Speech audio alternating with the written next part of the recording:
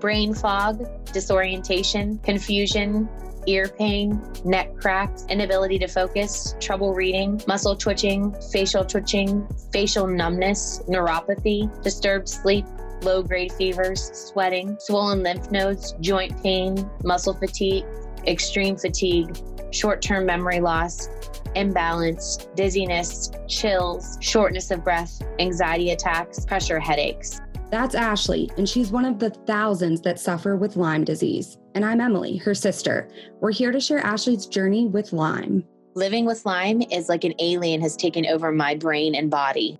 We won't be diving into much of the science or politics on it for that matter, but we want to give you an inside look at what it looks like to live with Lyme disease. This is my Lyme story, and it was really important for me to share exactly what I was going through because when I first was diagnosed, I was lost and alone, and I tried to look up for so much information, and there was nothing that I could find that pertained to my exact symptoms or my story. The problem that I was finding is there was not an easy access to human connection or stories that I could connect with.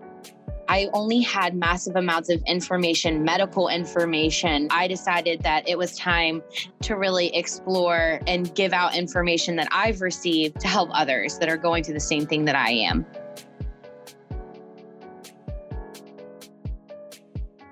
This is Living with Lyme.